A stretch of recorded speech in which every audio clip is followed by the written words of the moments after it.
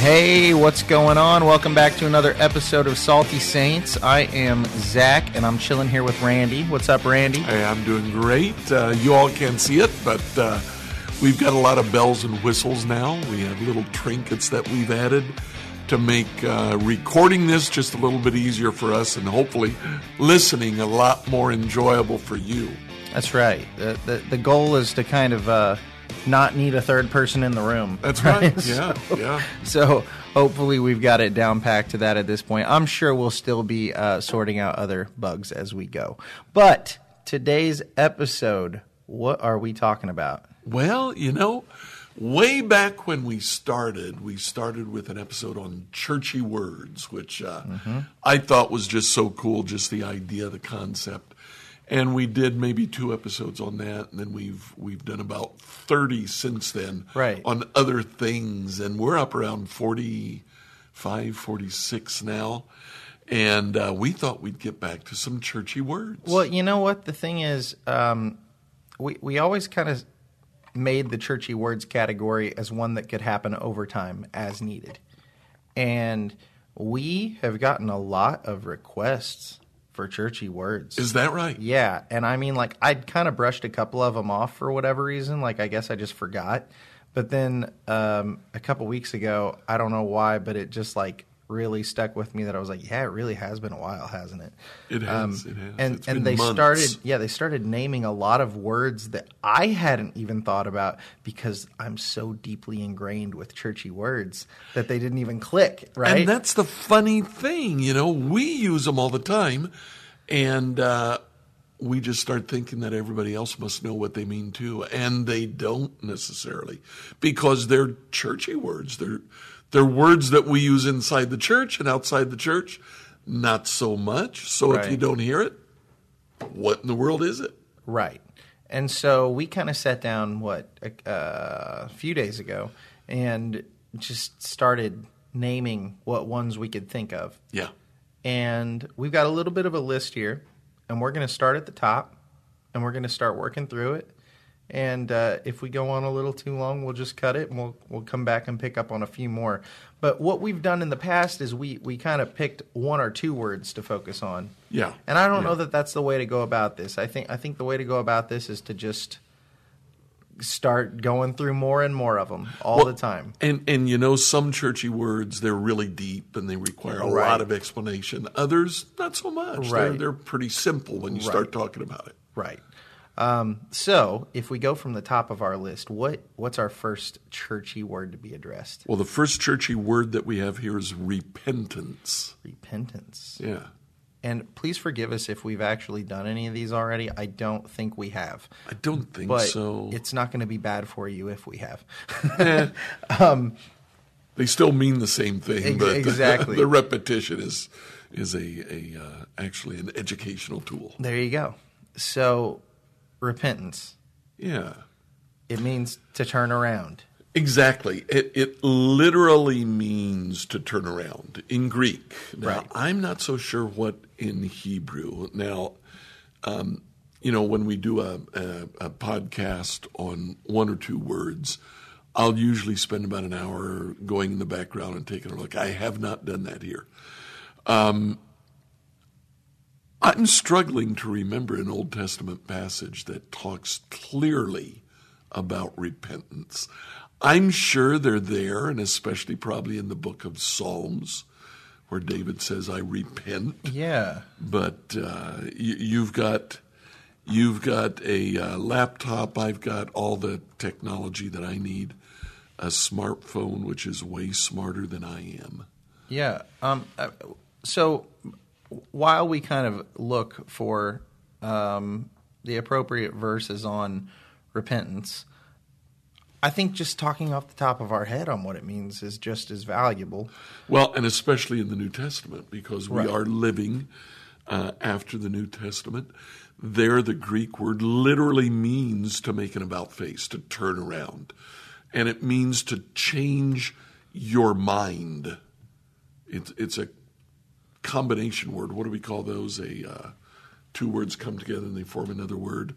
Compound word. It is a compound word in Greek. I pulled that out of nowhere just for you, man.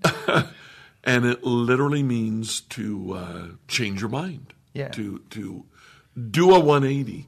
What before you thought, you no longer think. You have repented. Okay, so right off the bat, I'm seeing Ezekiel, repent and turn away from all your transgressions, so that iniquity may not become a stumbling block to you. I'm seeing it in Ezekiel. I'm seeing it in Job. But if they do not hear, they shall perish by the sword, and they will die without knowledge. Actually, sorry, that's not one.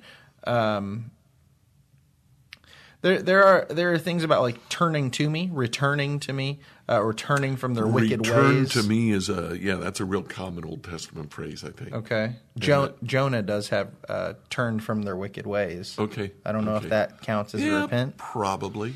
I mean, repentance is tough to me because a lot of the time it gets chalked up to meaning just saying you did something wrong. Right. I was actually thinking about that, thinking we ought to address that. If we've done something wrong, certainly we should repent. But when Jesus starts his ministries, he says, the kingdom of God is near. Repent and believe the gospel. It's like there's not necessarily a horrible, he wasn't saying, oh, Israel, you're a nation of serial killers, or you're a nation of whatever. He didn't name out sin. He just said, the way you're living your life, you need to change. You need to repent. You need to turn around. Right. And it's I think it's all about a heart disposition, that it's about the idea of being open to constantly trying to be more like Christ. It's about every day saying, hey, I know I sinned. Please forgive me. Make me better today. I want to be better today. With that said, I think it gets abused as sort of a license to sin by some, because when you chalk it up to simply just saying, hey, I did wrong, sorry, okay, cool, I'm forgiven, all right, see you tomorrow. Like that's not good. You shouldn't be there with it. And I think it's easy to get there with it if you're really just wanting to do whatever you're wanting to do. Yeah. But at the same time, it's also not a legalistic you earn your salvation situation. Oh gosh, no. It's not that either. Yeah. It's the middle ground, right? So, looking back at what Jesus says at the very start of his ministry, repent and believe the good news. He does not say repent of your sins. Okay? Now, New Living Translation plugs in repent of your sins. And I think it does that probably because repent is used so commonly with sin, and it's kind of hard to understand. But is it possible that we need to repent simply of a lifestyle that might not even be a sinful lifestyle? It's just not everything that God wants us to be. Can we repent of the American dream, for example? There's nothing wrong with having a house, with having a car, with sending your kids off to college. But I wonder if Jesus is saying the way you're living your life is not bringing you to a closer relationship with me. Repent of that. Jason is going to be so annoyed that I keep bringing up this mental image that he brought up last week, a couple weeks ago. But it fits so many things, that idea of that maze. The maze. The maze. The maze that isn't a maze. The maze that isn't a maze. We make it a maze. Right. It's not supposed to be. It's a straight shot. Right? The picture Jason illustrated, he talked about it a few weeks ago, and then he actually plugged it into his sermon. But what he said is, I've got this picture in my head, and it's like this maze, but it's not really a maze. It's just a straight shot. It's a hallway from me to Jesus. You're at the start. Jesus is at the end. He's right in front of And you. all you have to and do there's is walk to him. nothing between you and him. All you have to do is walk. But along the way, there are all these offshoots from that hallway. Yeah. And they want to pull you in different directions. And you don't know what's down those hallways. Sometimes you've got an idea of what might be down those hallways. But when you go down those hallways, they're never the way to Jesus. The way to Jesus is very simple. It's very straight and narrow. And the thing is, some of those hallways, some of those paths that lead away, sometimes it's sin. Right. Sometimes, it's okay. Let's oppress somebody and let's do things by which we can take their money from them. But some of them aren't sin. No. Some of them are, in fact, very good things that we can get involved in doing that doesn't lead us straight to Jesus. One of those pathways, I am convinced, can be church. We can get so involved in church that we forget about Jesus. Right, where it's all about the church at that point. It's not about Jesus. Right. It's about the tradition. It's about the ritual. It's about the idea. It's about the people. But it's Exactly. not about what Jesus is telling us to do. Right. And so that's what I'm saying, though, is I feel like that's such a good mental image. And maybe it's not perfect, because, we're not saying that you shouldn't chase the American dream. We're not saying that you shouldn't be involved in your church. We're saying you should do those things in a way that leads you down that hall closer to Christ. They are not an end in themselves. Exactly. They're a pathway to get to Jesus. Right. They happen along the way. Right. But I guess the way I'm seeing it is we stop along the way to Jesus often, and we get caught up looking down those hallways. And we start thinking, what's down that hallway? I might start down that hallway. Or maybe I don't even start down that hallway. Maybe I just stand there and I stare down it, and I can't stop thinking about it. And repentance is Jesus saying, no, you need to turn back and you need to look at me again. Turn back, yeah. You need to start heading back this way, because that way isn't going to get you where you need to be. And so I think that's a really good illustration. Yeah. Okay. Next word? Yeah, let's do it. Grace. Grace. That's a big one. That is a big one. And so, that's a word we hear in the world too, but not nearly as often. Grace is the idea of receiving something you don't deserve, right? Yeah. Or is grace the giving of something you don't deserve? No, that's mercy. Yeah. They get a little tricky because they're kind Grace of intertwined. is receiving it, yeah. Yeah, so grace is something to be received. Mercy is something to be given. And so when we talk about grace, often we're talking about God's love. Yeah. Because we don't deserve it. And that's there is a Hebrew term, hesed.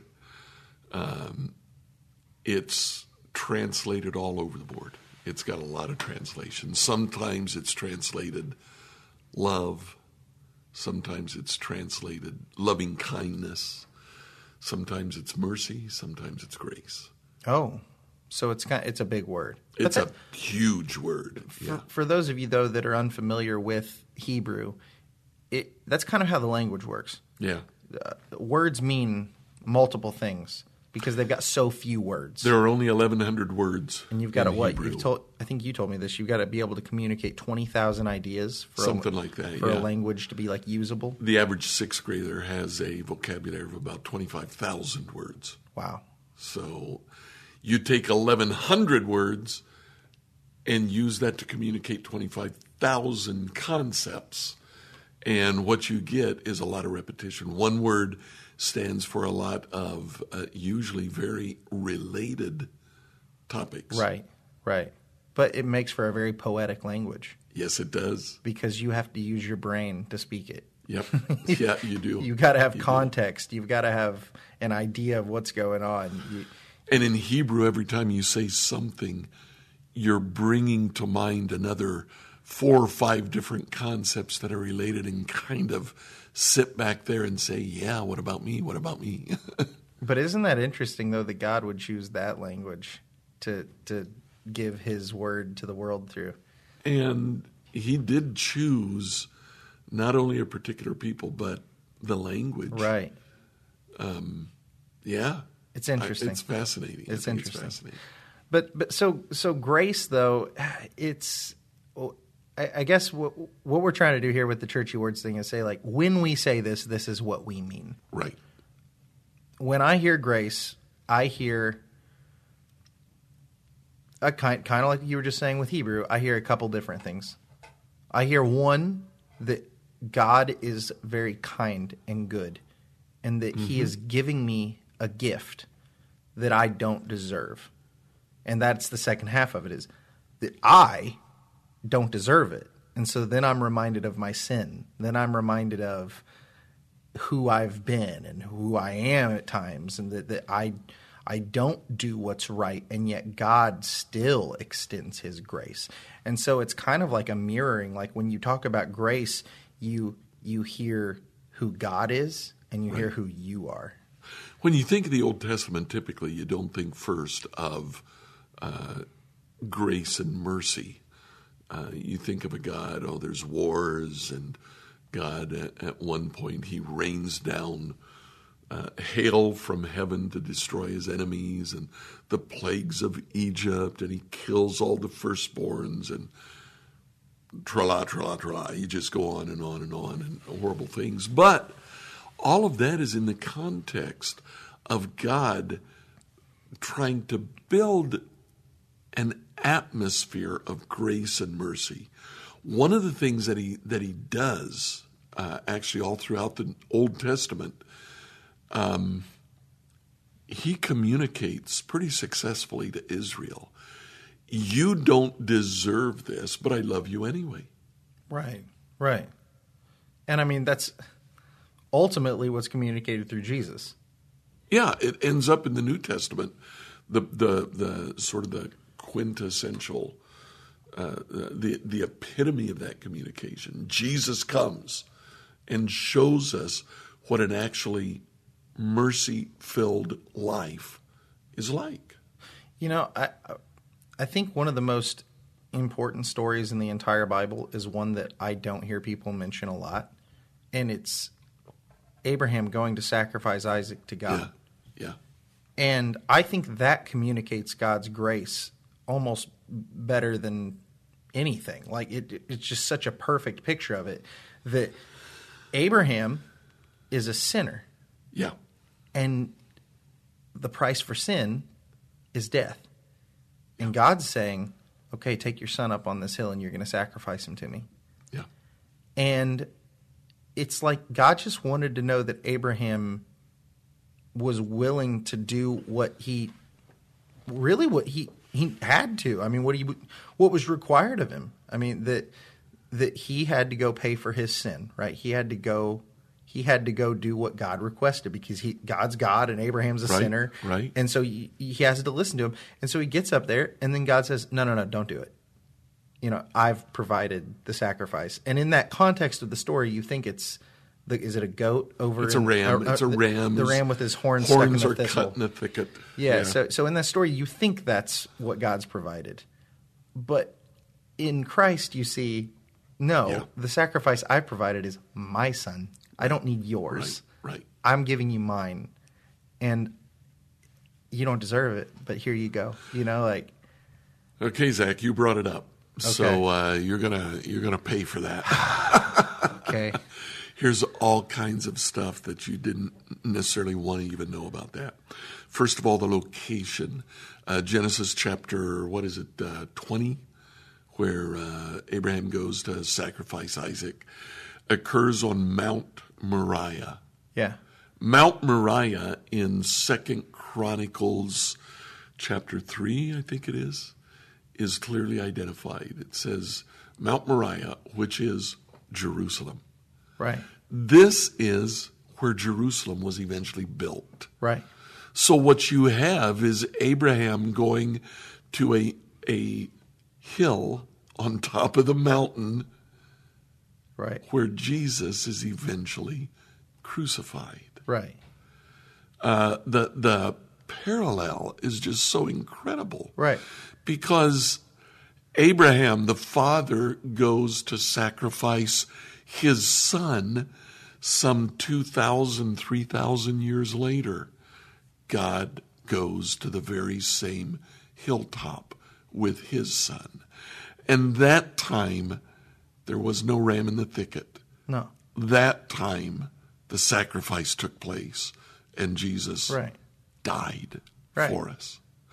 Now, the second thing, this comes out through intertestamental literature, primarily through books like the Book of Jubilees and a couple of the testaments that are written between the two testaments of Abraham, the Testament of Moses, and it's the final words, the parting shot of these great heroes of Jewish faith and what they say. In more than one, in about 3 of those documents, they expand on this story. And what they indicate is actually probably pretty factual, that Isaac, they came to the bottom of the mountain, they left their animals, their donkeys or camels, I don't know what they were on. They were carrying wood, and Abraham carried fire with him, because you don't just go someplace and start a fire. If you have a fire going, then typically you'll get something nice and hot and you'll put it inside a horn, but you've got to carry that and kind of tend to it, even as you're going up, to make sure that that ember doesn't die out. You're constantly stopping and trying to get it to come back to life. So Abraham carries the fire. Isaac carries the wood, enough wood to make a sacrifice. So it's not a couple of sticks. It's a significant amount of wood that he's carrying. So Isaac is old enough to be able to defend himself when his dad says, "It's time for the sacrifice, and you are the sacrifice." So in the intertestamental literature, they talk about the Akedah Isaac, that is the binding of Isaac. And it's the concept that Isaac was not a passive participant in this episode, but an active participant. And he offers himself to his father to be bound. In fact, in one of those documents, Isaac goes into a long speech where he says to Abraham, "Please bind me, because I'm afraid that as you plunge the knife into my heart, I might automatically react and try to avoid what I know God wants, which is my death." In the New Testament, you get something very similar to that frequently, and especially in Paul. When Paul talks about the death of Jesus, there are many times that the vocabulary that he uses is the faith of Jesus. And usually our translators have translated that faith in Jesus. But it's also possible to translate that, not the faith of Jesus, but the faithfulness of Jesus. And that's saying Jesus, too, was a willing participant in the sacrifice on the cross. Right. We definitely see that in Gethsemane and in the way Jesus behaved on the cross. But Paul comes back around, and he uses this figure of the faithfulness of the Son in engaging in the sacrifice. He uses that to talk about the faithfulness of Jesus in submitting to the sacrifice. this is a different side of grace that we don't normally think about or talk about. It's grace in its sacrificial form. It is God offering himself to us at immense cost. Right. It's showing that grace isn't cheap. And like we've talked about before, we have a tendency to try to make grace cheap. Dietrich Bonhoeffer was the one who coined that phrase. Bonhoeffer was a German theologian who was offered a position at Union Theological Seminary in New York at the start of World War II. Very influential position, prestigious, very well-paid position. He turned it down, went back to Nazi Germany, and participated in sort of undercover operations to thwart the Nazi Party. He ended up going to prison, and he was hung 12 days before VE Day, before Victory in Europe Day. That's interesting. Yeah. It's awful. It's awful, but he coined the phrase cheap grace, and he said, grace is not cheap. Grace is never cheap. Discipleship, he says this in a book called The Cost of Discipleship. And what he says there is that discipleship is very expensive. It costs God, and it costs us as we follow God. I like that. Yeah. Hey, and before we move on to something I wanted to say, you were quoting like about the binding of Isaac. Right. And that's from extra biblical It is. works, right? It is. And so I know it's something. This is a great time to say this. Churchy words are a thing we talk about because we just say them, and you and I know what each other mean. And I know when you say, "Oh, this is from the book of Maccabees," or "This is from the book of intertestamental literature." Testamental literature. I know that you're not trying to say that scripture. It's not canon. It's not scripture. So for anybody listening right here, every once in a while, and I think we need to try and be clear when we mention it. Yeah, we'll do that. That we do think that it's stuff we can learn from. We can take things from it and say, oh, that's where their heads were at. That's exactly, and that's what it's useful for. It shows us sort of their the people frame of of mind. Yeah, the people of that time. Right. What they were thinking about. And when Paul talks about the faithfulness of Jesus, he probably had in mind the Isaac. Right. Whether or not those words between Abraham and Isaac are historically a true thing that happened. Oh, they're almost certainly not historical. But the idea but still they do holds. Point at a valid idea, which is as Exactly. Isaiah was old enough to, if not beat his dad down, he was at least old enough to run away. Right. And he chose not to. And so the reason we reference it is for that idea to be communicated. Exactly. Not because we believe that it is the God-breathed word of God. You know, like it certainly is not. Right. So sorry about that. I just want to make that clear. Valid point. What's our next word? Next word that we have here is actually the word theology. Oh. Yeah. we thought that this one made sense. So you're studying theology. So what is theology? I hope that I give you an accurate representation of what theology is. Theology, this is going to be the Zach version, is schools of thought around the Word of God and around the meaning of the Word of God. And so it's sort of like a structure that gets built around the Bible and says, oh, this is what that means. Yeah. And so every denomination has a different theology. And we have a really weird theology here at New Hope because we don't belong to a denomination. Right. So I feel like we borrow from here and from there and we weigh things against each other and go, oh, well, these two both make sense because this is what it says in the Bible, you know? And so we're always weighing everything back against Scripture. But everybody has a theology, and everybody's theologies are probably a little different. but the idea is to point you towards the truth. So can a theology be wrong? Absolutely.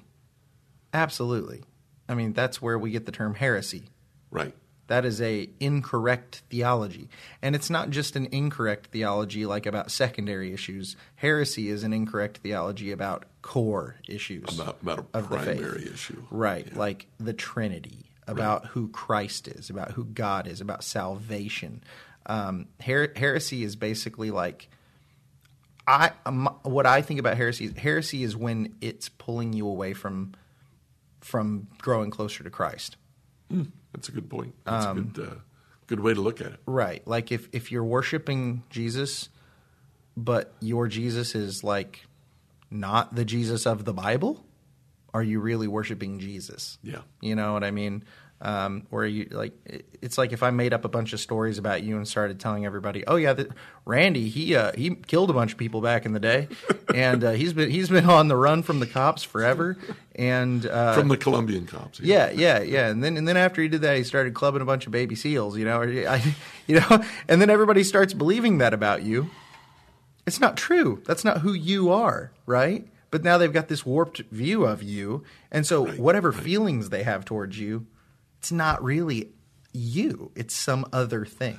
And in the case of Jesus, particularly in God, I think the way it typically runs is it's not that people create these stories just because they want to create them. It's because they want to love Jesus. They want to be identified as a follower of Jesus. But they're more interested in perpetuating their own lifestyle. Yeah. So they will read their own lifestyle back into Jesus' life and say, well, look at him here. For example, we ministered in Colombia to one of the unreached segments in Colombian society were the middle and upper classes. So I began to hear among some of the people that we were reaching out to that, Joseph and Mary were actually middle-class Jewish citizens. And somebody told me that. I said, okay, that's interesting. Why? And they said, well, because Joseph had a job. He had his own shop. He was a carpenter, so he had a carpenter's shop. And that was not a small position. That was a middle-class position in Jesus' day. Well, the interesting thing is, nowhere in Scripture does it say that Joseph owned a shop. Right. But they were reading back. They wanted to be able to say, Jesus is just like me. They were applying their own presuppositions to what they were reading. Right. Presupposition. Why are there so many big words we then have to jump in and explain? That's not a churchy word, though. That's fair. Yeah. They had thoughts of their own that they plugged in to what they were reading. And they read it back into Jesus' life. It's sort of like the idea of like rose-colored glasses, you're reading it through a filter. Right. Everything you see now is rose-colored. Exactly. And so the thing about theology is you want the best theology possible, right? You want your theology to be the truth. So what's the criteria that you measure theology by? Well, this is a little difficult, Randy, because people are going to disagree with what I'm about to say. Okay. As a Protestant, I would say Scripture. What are some other answers? Well, okay, here's where it gets a little even tricky for me, is because while I believe Scripture is the sole thing that we can weigh truth by, I don't mean to discredit church tradition. I do not mean to discredit experience, and I do not mean to discredit, what's the other one? There's 4 of them. There's 4 tenets because Wesley added experience, and I'm trying to think. Oh, yeah. There's tradition, there's Scripture, there's experience, and there's... Is it logic? Logic. It is logic. Okay. And so, yeah, I weigh heavily on logic because we live in the Western Hemisphere where everything's about science. Right. And so we have to deal with logic constantly. But if I were in a tribe in the middle of the Amazon that's never met anybody outside of it, I don't know that logic's going to play as much a role in certain things. Right. Like it will in a lot of things, but not everything has to be logical. Some things just are. I think not only does everything not have to be logical, I think there are some tenets of theology that are illogical, like the Trinity, 3 in 1. Right. It is illogical, but it is truth. It makes no sense, but it is true. But the reason we land on it as truth is it is written in Scripture.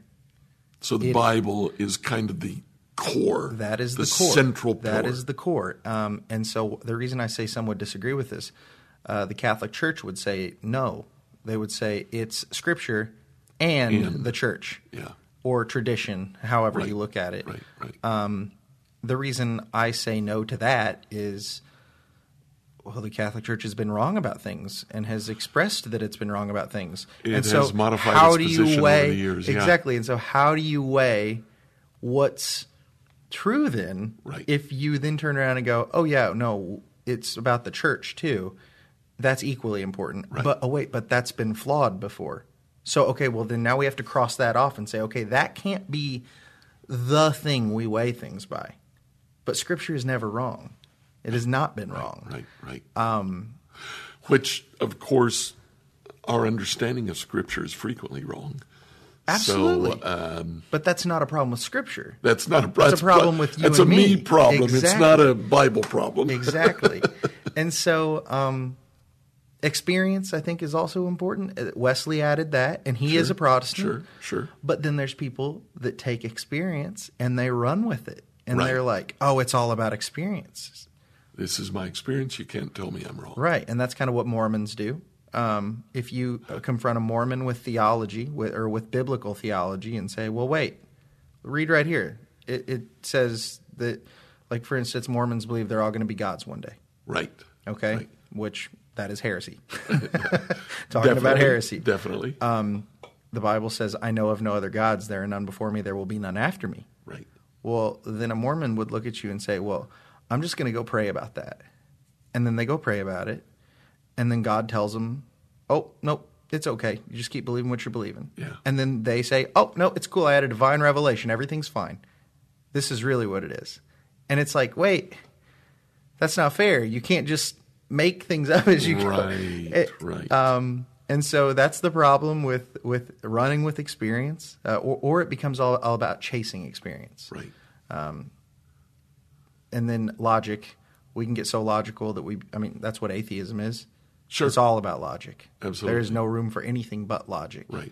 But then it falls flat on its face all the time, and I don't even want to get into that. But I guess it's got to come down to Scripture.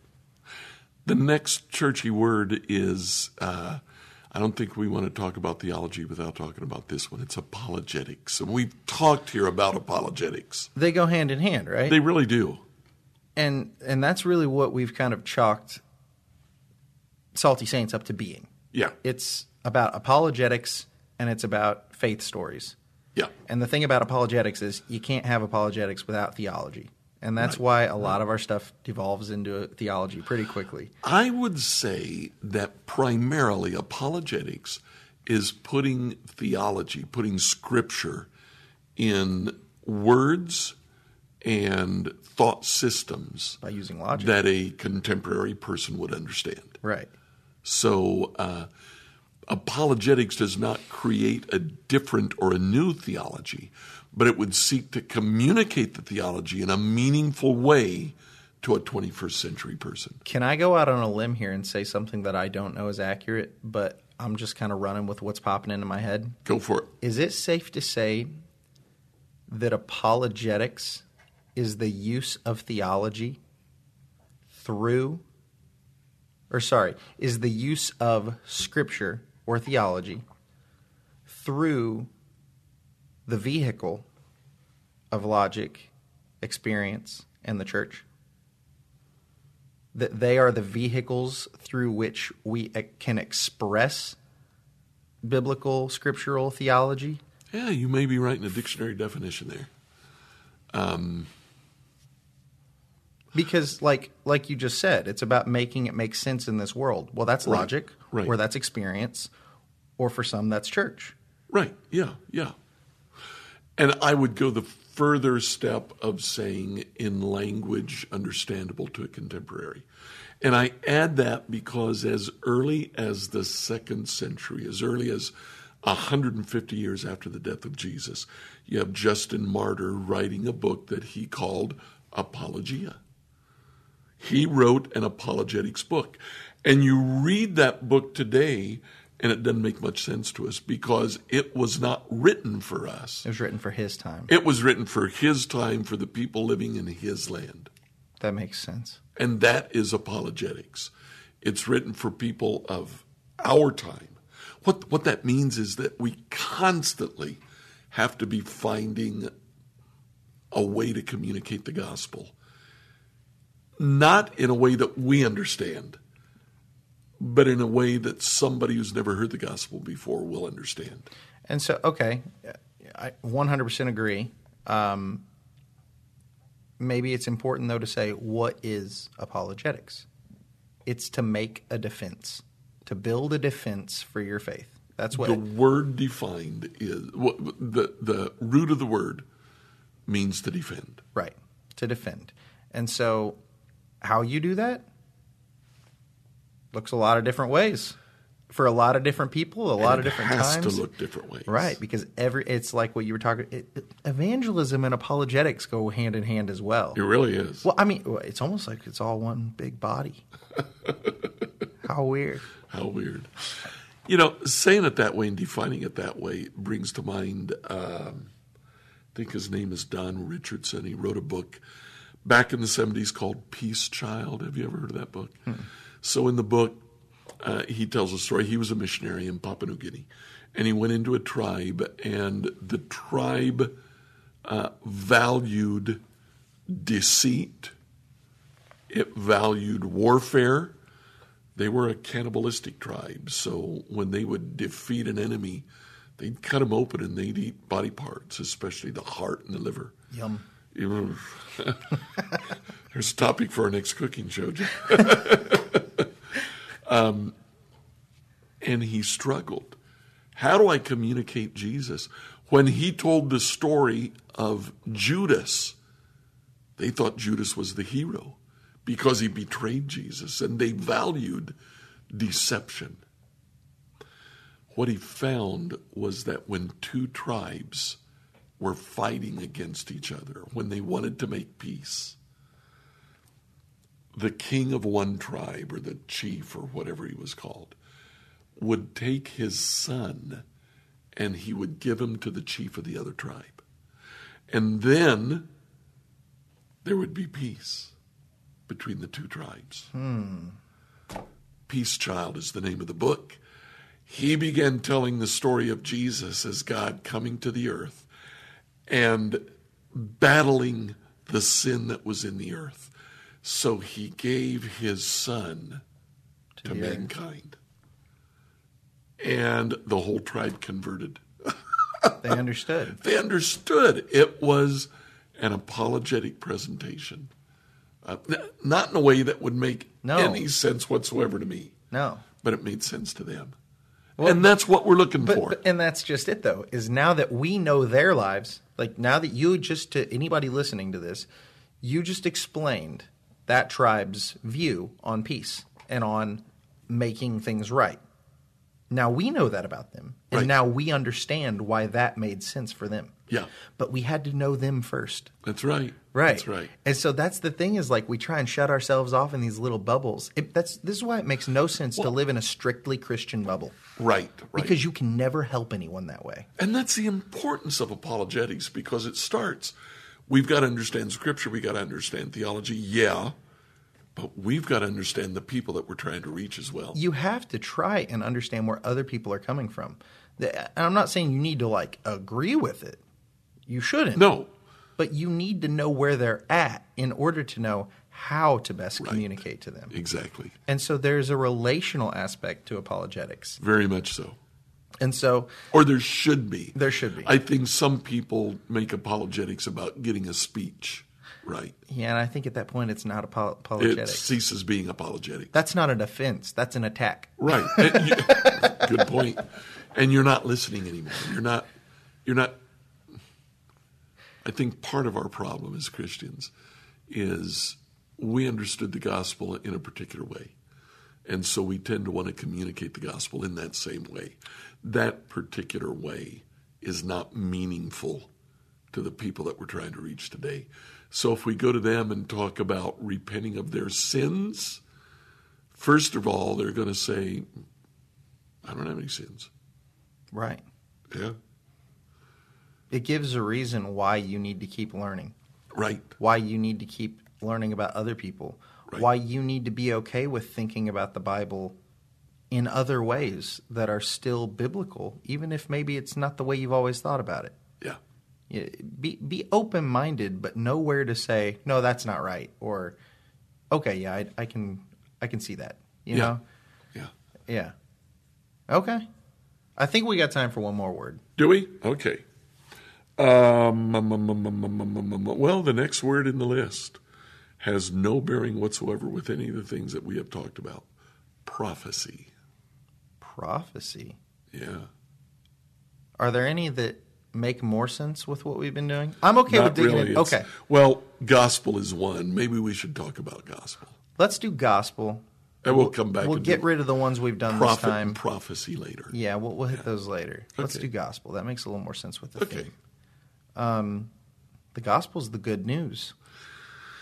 The Greek word is literally good news, and it was not a churchy word originally. The gospel was the good news is what would take place when a new Caesar was named. They would go and they would announce, so-and-so is now the Caesar. Hear the gospel of... I did not know that. Yeah. That makes it... That is amazing, and it makes beautiful sense. Oh, well, it makes more sense now, too, why Rome is so mad about it. Because, I mean, you got these people running around saying that this man they just killed is the new king. Right.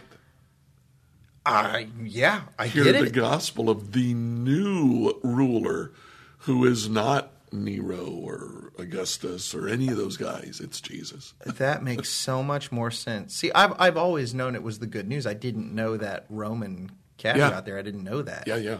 Wow. Okay. What is the good news? Well, the good news,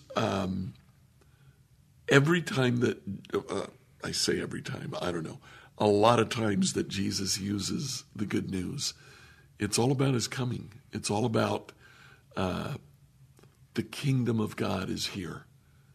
I'm the king. He presented himself in kingly fashion. Mm-hmm. He presented himself as Messiah, and the Messiah was the king of God's coming kingdom. So frequently, when he says, hear the gospel, it's in the context of God's kingdom is here. The gospel includes an idea of, you need to follow me now. You need to submit to me. You've got a new king. It's not Judas Maccabees. It's not Julius Caesar. It's not Herod Antipas. It's me. You need to be following me. It's kind of like, what side are you on? Yeah. I'm feeling like a Lord of the Rings kind of vibe here. Like, you got this big war stirring. Certain people know it's coming. Gandalf, the kind of angel figure, he sees it coming. He knows what's coming. And he's rallying the troops because it's on its way. And then by the end of it, you got Aragorn, who is the rightful king. Right. Is going to take his throne. And Gandalf knows that, right?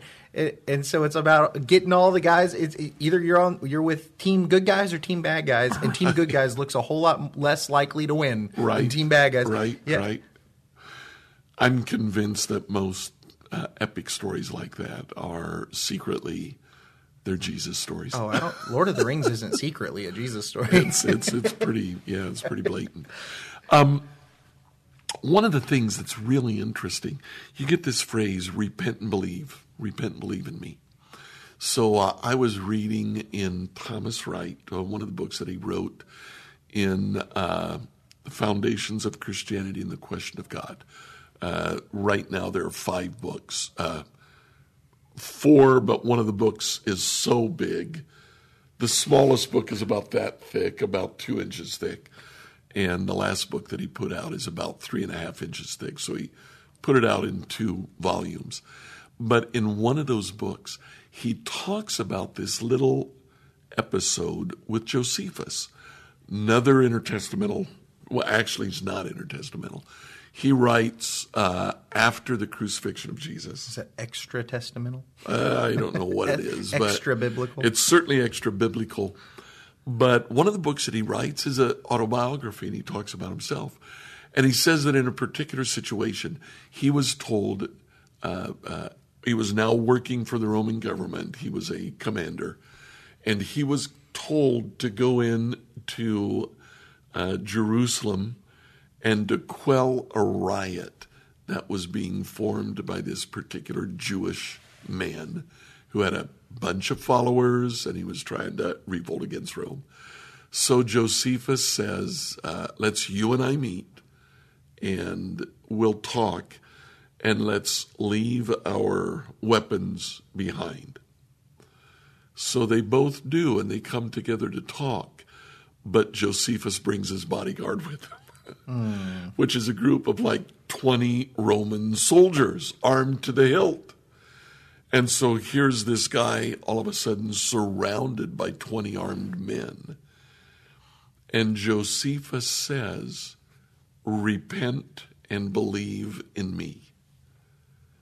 And what he is actually saying is, change what you were doing and align yourself with my point of view. Now that's what Jesus is saying when he says repent and believe the gospel. Change the way you were living and align yourself with what the gospel says. So that opens the door in our minds for the gospel to be a little bit wider than just the news of Jesus' coming. It's a whole lifestyle.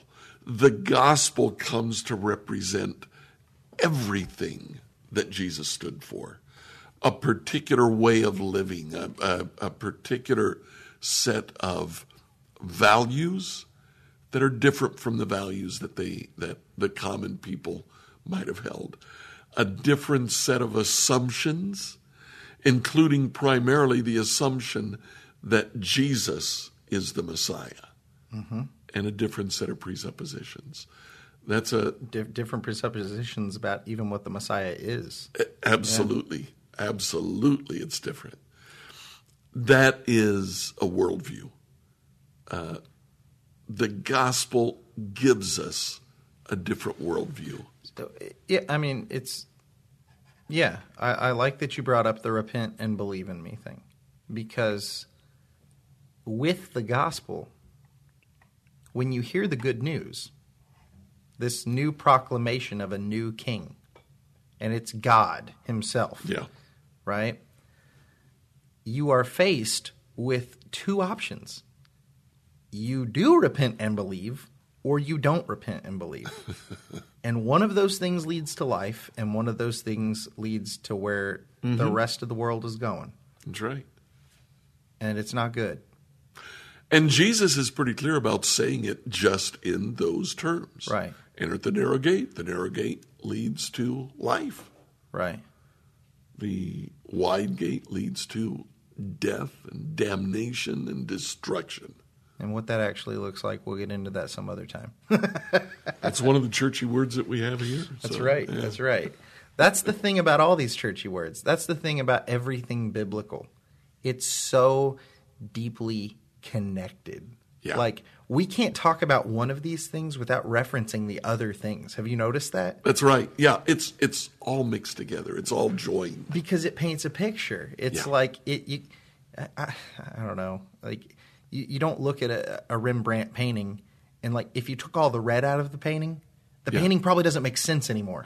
You know what I mean? Like it's one color, but they all work together to make the painting, the picture. The gospel is about grace and repentance, and it's about there we go, repentance, grace. It. Some of the words that we talked. That's what I'm saying. That's what I'm saying. Everything we've done today, it's all just one thing, and that's why this is all so important. Because how can you effectively talk about and understand Jesus, the Bible, if you're not looking for this stuff? You got to try. The interesting thing is that churchy words have influenced business as well. I've read a couple of Harvard business things. They put out a magazine. They put out articles every once in a while. One of the guys talks about the gospel of your product and evangelizing. I don't think I like that. In terms of marketing. Yeah, I kind of get what he's doing. I'm not totally sure why he's doing it, other than he's saying, let's take a look at what the church is doing here. It worked for these guys, all right. It's worked for these guys, and in addition, ultimately what you're talking about when you're talking about marketing is you've got to repent of using AT&T and believe in Verizon. That is so not okay in my head right now. Like I'm trying to wrestle with the idea of whether that is like blasphemy or not. It kind of seems like it. I don't know. Whether it is or not, I don't know, but it's reality. Right. Okay. Well, hey, I hope you guys enjoyed learning about some new churchy words. And once again, I hope we didn't redo any of these. But like Randy said, if we did, hey, that's good for you. That's a great study technique.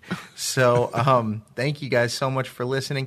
If you got any questions for us, send them to saltysaints@becomehope.com or at questions@becomehope.com. Make sure to give us a like, a follow, subscribe. If you're watching on YouTube, leave us a comment. Stay salty. Have you ever felt conflict between your faith and feelings? If so, you're not alone. My name's Carly Mercoulier. I'm a licensed therapist and the host of the Therapy and Theology podcast, where we explore popular topics and questions related to faith, feelings, and spiritual formation. I want to invite you to join me every Thursday as we fearlessly name the complexities of our reality, grow in the awareness of who we are, and rediscover the power and purpose of our unique stories through the lens of the gospel. Subscribe today at lifeaudio.com.